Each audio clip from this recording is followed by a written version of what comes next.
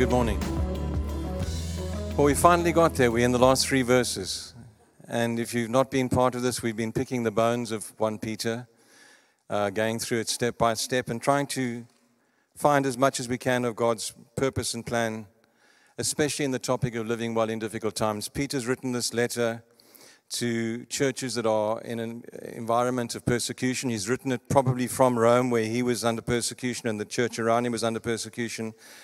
And we've been trying to work through it and find encouragement and challenge as we've looked at each little portion of Scripture. And today we're down to the last greetings, basically. And in one way you might think, well, okay, Peter's got to the end of his teaching now, and he's just going to throw in a few platitudes and a few cheers, guys, and it's the end. But actually, I always think of the fact that when people are about to sign off something of real importance, they try and pull things together. And even in these few verses, I hope we can find something to challenge us. So let's just read through 1 Peter 5, verses 12 to 14. With the help of Silas, whom I regard as a faithful brother, I've written to you briefly, not so briefly really, but for him it was briefly. I've written to you briefly, encouraging you and testifying that this is the true grace of God. Stand fast in it. She who is in Babylon, chosen together with you, sends you her greetings, and so does my son Mark. Greet one another with a kiss of love. Peace to all of you who are in Christ. And that's the end of the letter. A couple of things I'd like to pick out and to start before I start digging into them, to just pick out one word. It says that he says, with the help of Silas, who I regard as a faithful brother, I've written to you briefly, encouraging you and testifying that this is the true grace of God. Testifying, bearing witness, corroborating. Thayer's definition says this: to bear witness, to establish by testimony. I think it's so powerful that Peter, when he writes about this topic, is speaking from a position of experience. He has been persecuted from way back. We need to remember the fact that he was one of the first people to join Jesus and start on the road with Jesus for the 3 years of his ministry. And in that time, there was great joy, there was great excitement, but there was great persecution as well. Peter himself, in the time subsequent to Jesus going back to heaven, was part of leading the church in Jerusalem, and there was great persecution there. Peter's been locked up. He's had all sorts of things happen to him, and he speaks as one who can testify. He's able to speak from the experience of one who's been persecuted. He can bear witness to God's grace. Peter has both run and stood firm. He's been somebody who has run away when persecution has come and has been afraid, and he's been someone who stood firm under persecution, and he knows the difference, and he knows what's made the difference, and he speaks from the heart. And it's always important to me to acknowledge when people bring encouragement and friendship who've been through what you've been through. It makes a difference. And my mind just involuntarily went back, when I thought about that, to the fact that when Sandra and I were newly married and young and tried to start a family, we were told after some years of trying and seeing as many medical people as we could that we couldn't have children, and that we would never have children of our own. And I remember the pain of being told that. And I remember people trying to console us who knew nothing of what we were going through. And there was a difference when people who were going through what we were going through came to us and shared their love and encouragement, because they knew in the depth of the pain that we were going through, they had been through it as well, and they could really witness. I mean, the upside of the story is, miraculously, we have 2 children who are medically not possible. When I phoned the infertility clinic to tell them that Sandra was pregnant, they said to me that that was not possible. And I said, but there's something there on the scan. They said it was a bloated ovum. Well, my first bloated ovum is running a company at the moment. She's 34. And my second bloated ovum has presented me with a little bloated ovum with my first grandson. But in that time of pain, it made a difference that there were people who actually had been through what we were going through. Some of our friends who had not been through that said things to us that were actually quite disturbing, because they didn't realize where humor was appropriate and humor wasn't appropriate. And Peter is somebody who speaks to us through this entire book from a place of actually having lived it. As he concludes his letter, he reveals some of the characteristics of his ministry that are needed in our ministry. Just in the concluding verses, we can see some things about how Peter operates. We can pick them out. And the first thing is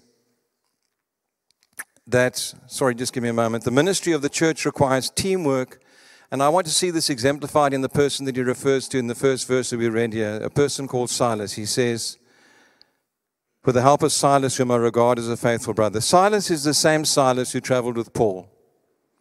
He's a Hellenistic Jew. He's a Roman citizen, possibly born in Rome. And we first meet Silas in Acts chapter 15, verse 22, when it says, "Then the apostles and elders with the whole church decided to choose some of their own men and send them to Antioch with Paul and Barnabas. They chose Judas, called Barsabbas, and Silas, men who were leaders amongst the believers." The context of this is after the Jerusalem Council. The church had been established in Jerusalem. It had been strong in Jerusalem. Then persecution broke out and people began to flee all over the place. And as they fled, they began to start churches. And a church of Gentiles started in a place called Antioch, a Greek church. And they began to grow. And the church in Jerusalem sent a guy called Barnabas, who's a great hero of mine in the Bible. Barnabas means son of encouragement. He went down to go and help them lead the church. And after a while, he went and found Paul, who'd been in Tarsus for, some people think, about 14 years after being in Jerusalem, after his conversion. He goes and finds Paul, and the two of them begin to lead the church in Antioch. And then some false teaching arises. People arrive down in Antioch, and they start saying to the Hellenistic Jews, or to the Greek believers rather, that they can't just become Christians by accepting Jesus Christ and his salvation. They have to start following the Judaic law. And Paul and Barnabas say, no, that's not right. And so eventually the church in Antioch sends Paul and Barnabas back to Jerusalem to go and consult with the elders there. And they go and consult with the elders, with Peter and with James, who say, we need to tell the people in Antioch that they're not bound by the law, that grace is what they need and faith in Jesus Christ. And so they send Paul and Barnabas back with a letter, but they decide to send some reputable men of stature from their own church to travel with them, so that when they arrive in Antioch, they can say, we come with the authority of the church in Jerusalem. We come with the authority of the Jerusalem Council. And one of the people they choose is Silas, which says he was a man at that stage already of stature in the early church. He was a man of authority and of depth. So we read about him just after the Jerusalem Council, referred to as a leader amongst believers. And then we encounter him again in Acts chapter 15, verses 32 and 33. It says, Judas and Silas, there he is, who themselves were prophets, said much to encourage and strengthen the believers. After spending some time there, they were sent off by the believers with the blessing of peace to return to those who had sent them. So while they're down in Antioch, besides coming to affirm what has been sent by the Jerusalem Council, they also exercise their ministry as prophets. And Silas is a powerful prophet working in the church. This is a man of stature. This is a man of renown. This is a man that people know about, who has a ministry that is observable and filled with credit in terms of the dependability of his prophecies. And then we read about him later when he encounters or begins to work with Paul. In Acts chapter 15, verses 36 to 38, it says, sometime later Paul said to Barnabas, let us go back and visit the believers in all the towns where we preach the word of the Lord and see how they are doing. But Paul did not think, And Barnabas wanted to take John Mark, but Paul did not think it was wise to take him because he had deserted them in Pamphylia and had not continued with them in the work. They had such a deep disagreement that they parted company. Barnabas took Mark and sailed for Cyprus, but Paul chose Silas and left, commended by the believers to the grace of the Lord. And he went through Smyrna and Cilicia, strengthening the churches. The background to this, Paul goes on his first missionary journey, and he goes with a guy called Barnabas, this hero that we've talked about before, and they go and plant a bunch of churches through Asia.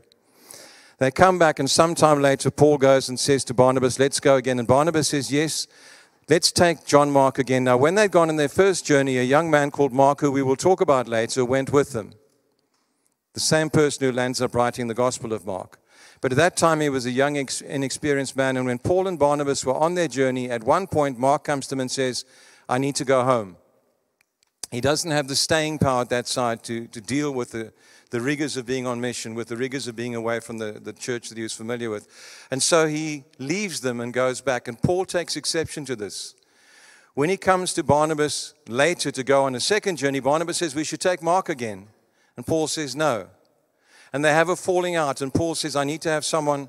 Barnabas says, I will take Mark and go. And this is going to be restored. We'll talk about it later this morning. But Paul says, I need someone to go with me, and he takes Silas. And we read about Paul and Silas traveling there together in that wonderful story of the earthquake in the prison, when God releases them from prison by an earthquake after they've been beaten.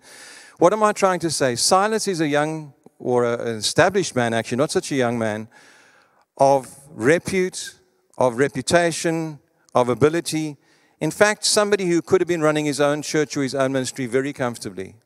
In today's terms, he could have had the big church, the Harley Davidson, the private jet, and all the things that seem to go the trappings of super preachers in some of our countries in the world. He was somebody who could have stood on his own reputation, and yet we find him serving Peter. He has served Paul.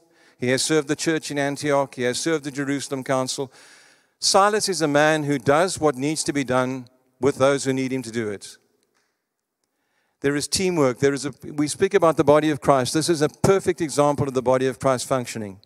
Silas brings what he has, and he says, I will put that in to back up whoever needs me to back up. And he doesn't need to stand in the limelight. It's a contested issue as to how much he contributed here, because Peter says when he's writing, he says, with the help of Silas, who I regard as a faithful brother, I've written to you briefly.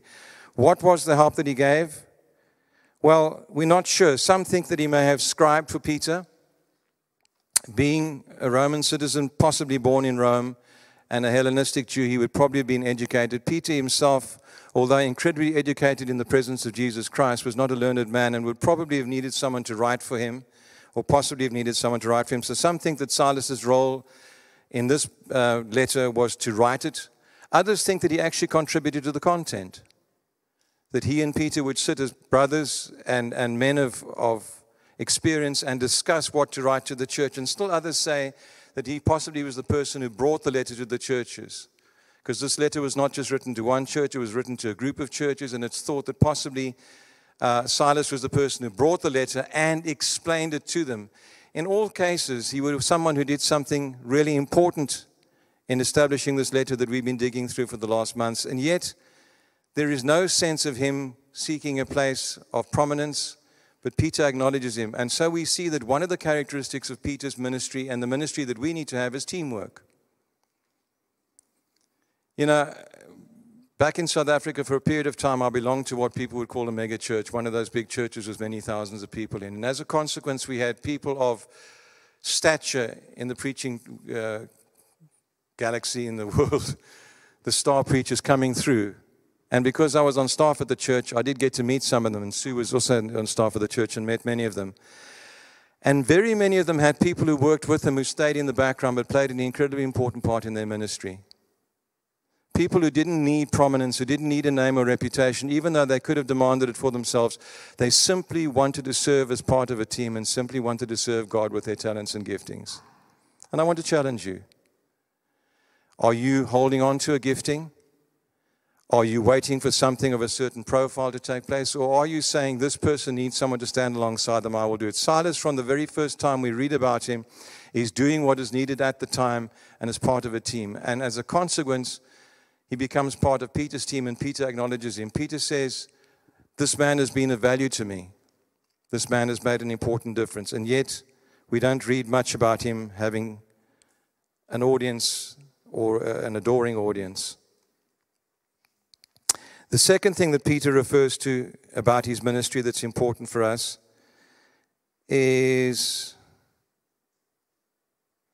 the ministry of the church is a ministry of grace. He says, I've written to you briefly, encouraging you and testifying that this is the true grace of God.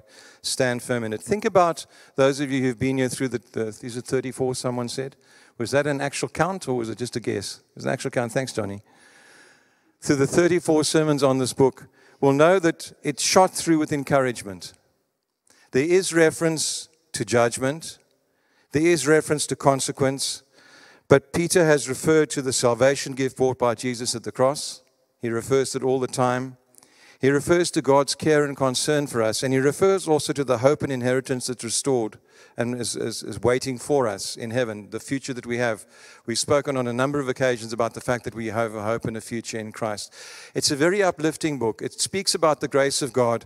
It does talk about judgment. It does talk about punishment, but it's not heavy on that. The focus is look to God as a God of grace and a God of encouragement and a God of love. And we need to take encouragement from this, especially from His grace. And I've just written something down which I'd like to read because I don't want to leave something out. If we see our ability to resist persecution and to stand strong in difficult times and circumstances as being connected to our worthiness or personal strength of character, we will be overwhelmed and anxious. We're told in this book to stand firm in difficult times. We're told to resist persecution. My ability to do so is not based on my worthiness. It's not based on my earnings. I've said this. God doesn't just help us when we deserve to be helped. And I want you to take that home today. If you take nothing else home, take that home. God does not just help us when we deserve to be helped. Think a little while about times that you've been in need, times that you've needed to have God's strength with you as you've withstood temptation or withstood persecution or withstood loss. And one of the things that might have held you back is the fact that, can I go to God and ask Him for help because actually I've brought this on myself? Or actually I have failed? Or He's helped me with this before and before and before, and I keep returning to the same weaknesses and the same strengths. I can't go to Him. I'm too embarrassed. The grace of God is powerfully in this book all the way through. God does not just help us when we deserve to be helped. And then to tie on to that also, this is what I want you to take home as well. Suffering and persecution are not a sign of God. Persecution been faithful, if you've been strong, then God will bring His strength next to your strength, and together you will stand. He says, in your weakness, in your brokenness, in your failure, when you've let Him down, He will bring that same strength and that same power and the same commitment to you because of His grace. And when things are going tough, it's not God getting you back for something that you've done.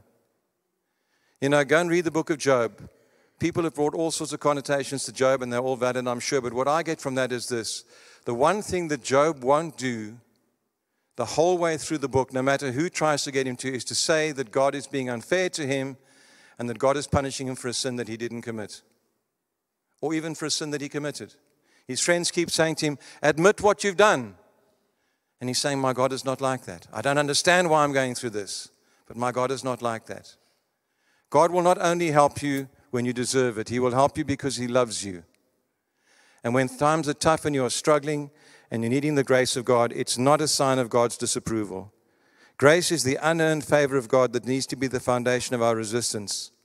Remember last week this verse that we read, verse 10, but the God of all grace, who has called us to His eternal glory by Christ Jesus, after that you have suffered a while, after you've suffered a while, will make you perfectly established and strengthened, will settle you.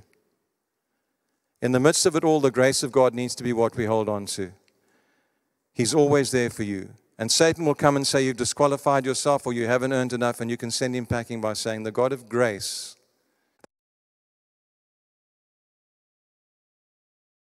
quite sure what the context there would be, because he was married, and some are saying that he might be referring to her as being someone who's supporting them with him. But the general context is that this is the church called together with these churches. And the reference to Babylon is because Babylon was the center of resistance to God and of persecution in the Old Testament times. And so almost in a code, Paul is saying to these churches, the church in Rome, called in the same way that you are, suffering the same kind of...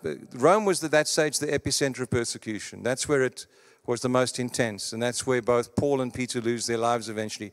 And he says, this church, in the midst of its own persecution, sends its greetings to you, stands alongside you.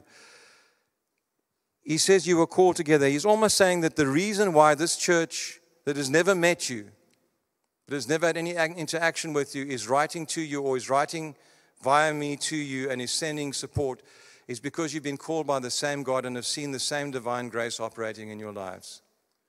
There is strength in having those around you who encourage you. I mentioned it right in the beginning.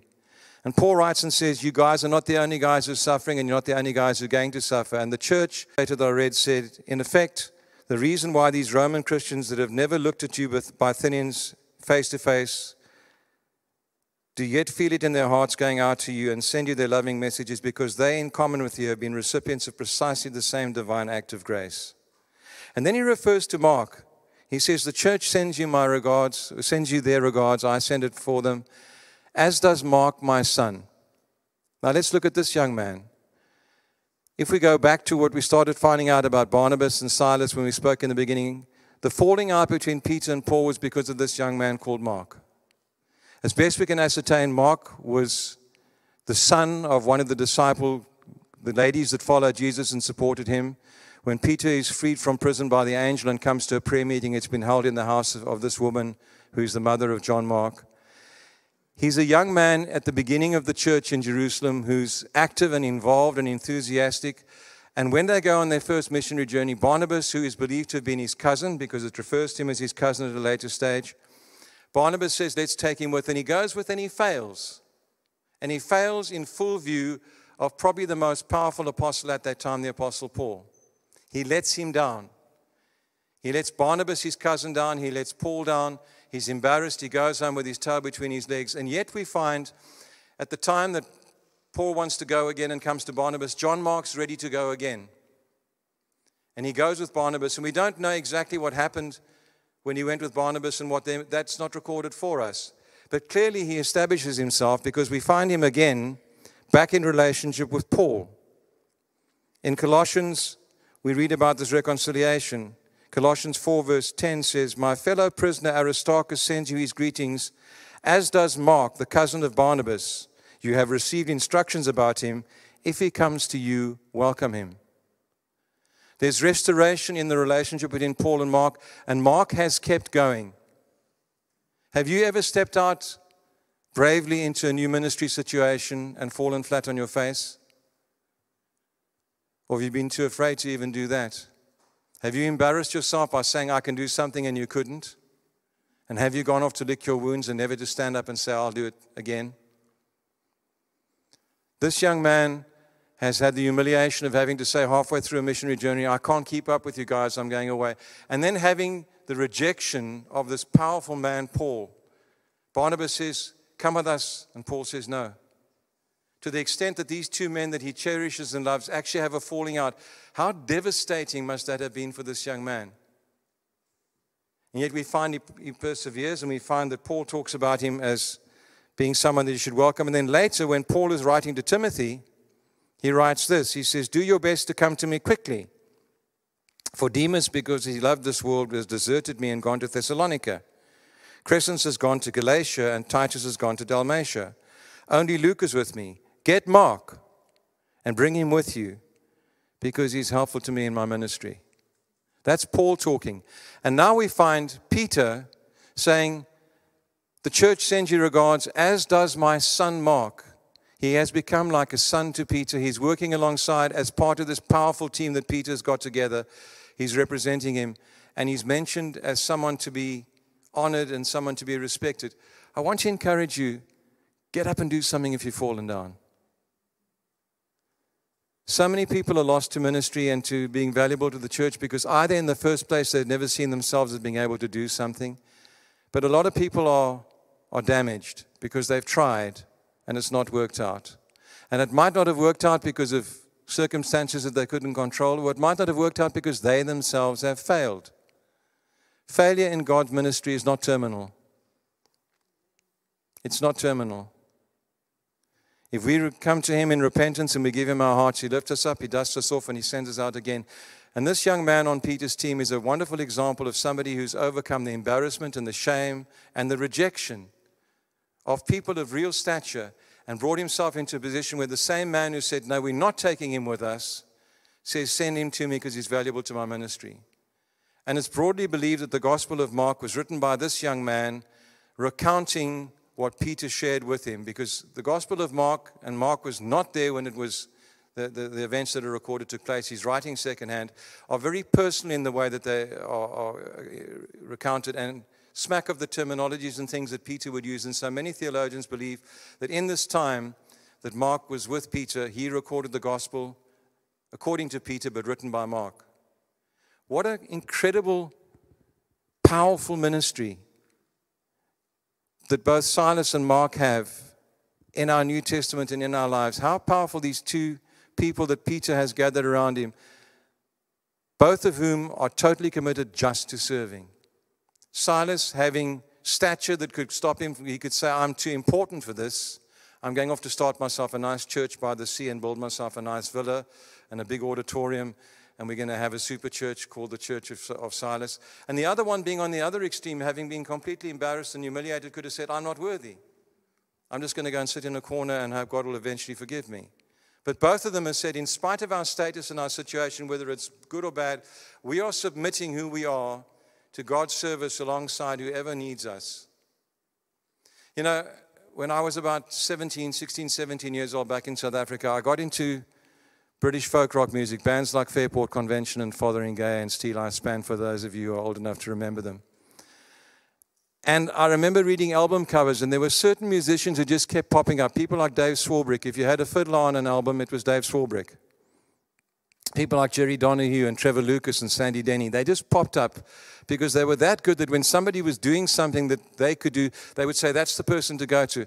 I think we've got a Silas and a Mark example here of people who've said, I will be useful in the kingdom of God to whoever, wherever, in spite of whatever, I will make myself available. And at the end of this letter, as Peter begins to wind up, he refers to these people in his team and these people around him that have played an important role in the writing of this letter, which is to the churches then and to us a wonderful encouragement. I want to encourage you to think about that and think about what it means to you. Have you put yourself forward for something and you haven't been asked to do it and it's hurt you? So did Mark. Have you gained a stature and an experience and you're being used below your level of qualification? Well, so was Silas. And yet, somehow, although they kept a low profile themselves, their names are written in the Bible, in the most published and most distributed book in the world. They're recorded and they're there. Because God uses those who are available. Faithful, available people are who God uses. And then he goes on to say this at the end. He says, greet one another with a kiss of love. And all I've written there is demonstrated affection and support. He says, show each other that you care. A kiss of love is a kiss of charity, agape love, it says. It doesn't say fall in love with one another. It says greet one another with a kiss of charity and of love. Show your affection for one another. I'm one of those people that when Anne started saying get up and go and greet somebody would go, oh, please, no. In spite of the fact that I'm happy to stand up and speak in front of you, I'm very shy one-on-one. A cocktail party with a sandwich in one hand and a glass of wine in the other and a whole bunch of people I don't know is my worst nightmare. And yet I found over the months and years as we've done that a great joy in seeing the church stand up every morning and go and greet one another and showing overt affection and concern for one another. Do that. Don't just love your brothers and sisters in silence. Go and tell them, I appreciate you, I value you. If you feel free to, and it's not going to be inappropriate, greet them with a kiss of love. I'm not advocating wild kissing here, but where it's appropriate. And then he goes on to say this, and with that I'll be drawing to a close. He says, peace to all of you. Now remember, we're talking about living well in a time of persecution, living well in difficult times. He says, peace to all of you. And the word that's used there is the word eirene. And Thayer's definition of that word means this. It says it means this: a state of national tranquility, an exemption from the rage and havoc of war, peace between individuals, i.e. harmony or concord, security, safety, prosperity, felicity, because peace and harmony make and keep things safe and prosperous. The way that leads to peace of Christianity, the tranquil state of the soul, assured of its salvation through Christ, and so fearing nothing from God and content with its earthly lot, whatever sort that is. The blessed state of devout and upright men after death. That's what that word has as its definition. In the midst of writing to people about suffering persecution, in the midst of writing to people about dealing with troubled times, Peter's final word to them is, peace be with you. That's what God wants in your life. Are we going to have it all the time, everywhere? No. But that's what God is speaking into your life. That's what we have as our hope and our future. And it's interesting, it's the same word that Jesus used when he appeared to his disciples. When he appeared to them, it says, in the same day at the evening, this is John chapter 20, verse 19. The same day at evening, being the first day of the week, when the doors were shut, where the disciples were assembled for fear of the Jews, came Jesus and stood in their midst and said to them, peace be unto you. And then verse 21, and then he said to them again, peace be unto you. As my Father has sent me, even so I send you. In spite of sending us into the midst of a world that is torn with strife, that doesn't want to hear the message that we have, Jesus says to us, peace be with you. And Peter echoes that, and he says, this is what we have as a promise from our God. In the midst of all this turmoil, he's saying to us, peace, a state of national tranquility, exemption from the rage and havoc of war, peace between individuals, harmony and concord.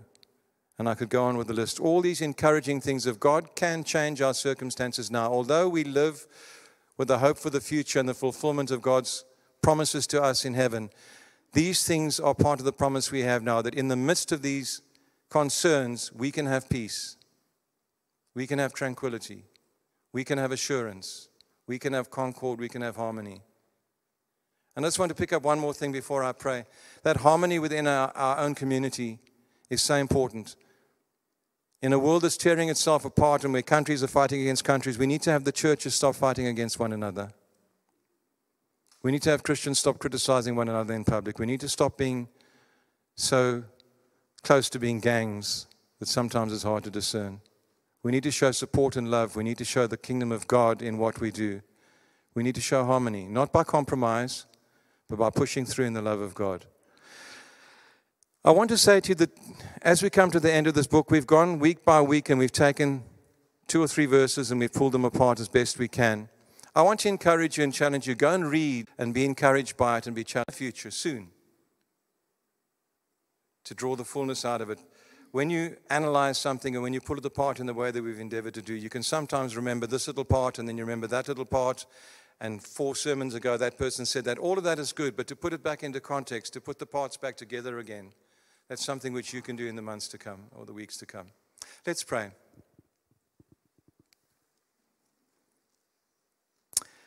Lord, we thank you for the people that have gone before us in your kingdom, for the people who have ministered before, and we thank you for people like Peter who've written incredible encouragement by your Holy Spirit. Thank you for your word. Thank you for the people who have been part of it and who have written it under your guidance. Lord, as we come to the end of this study, as we look back on it, we want to ask you to bring to our remembrance things that you've stirred in our hearts. Help us see the context and the detail. Help us, Lord, to make this a piece of Scripture that isn't just something that we know something about, but it's a Scripture that changes our lives. Help us to not just read it, but to live it. Thank you for the grace of your Holy Spirit who makes things come alive to us and makes us able to understand things which we can't understand ourselves. Thank you for your grace which permeates this entire letter. Thank you for your love with which it's ended. And thank you for each other in Jesus' name. Amen.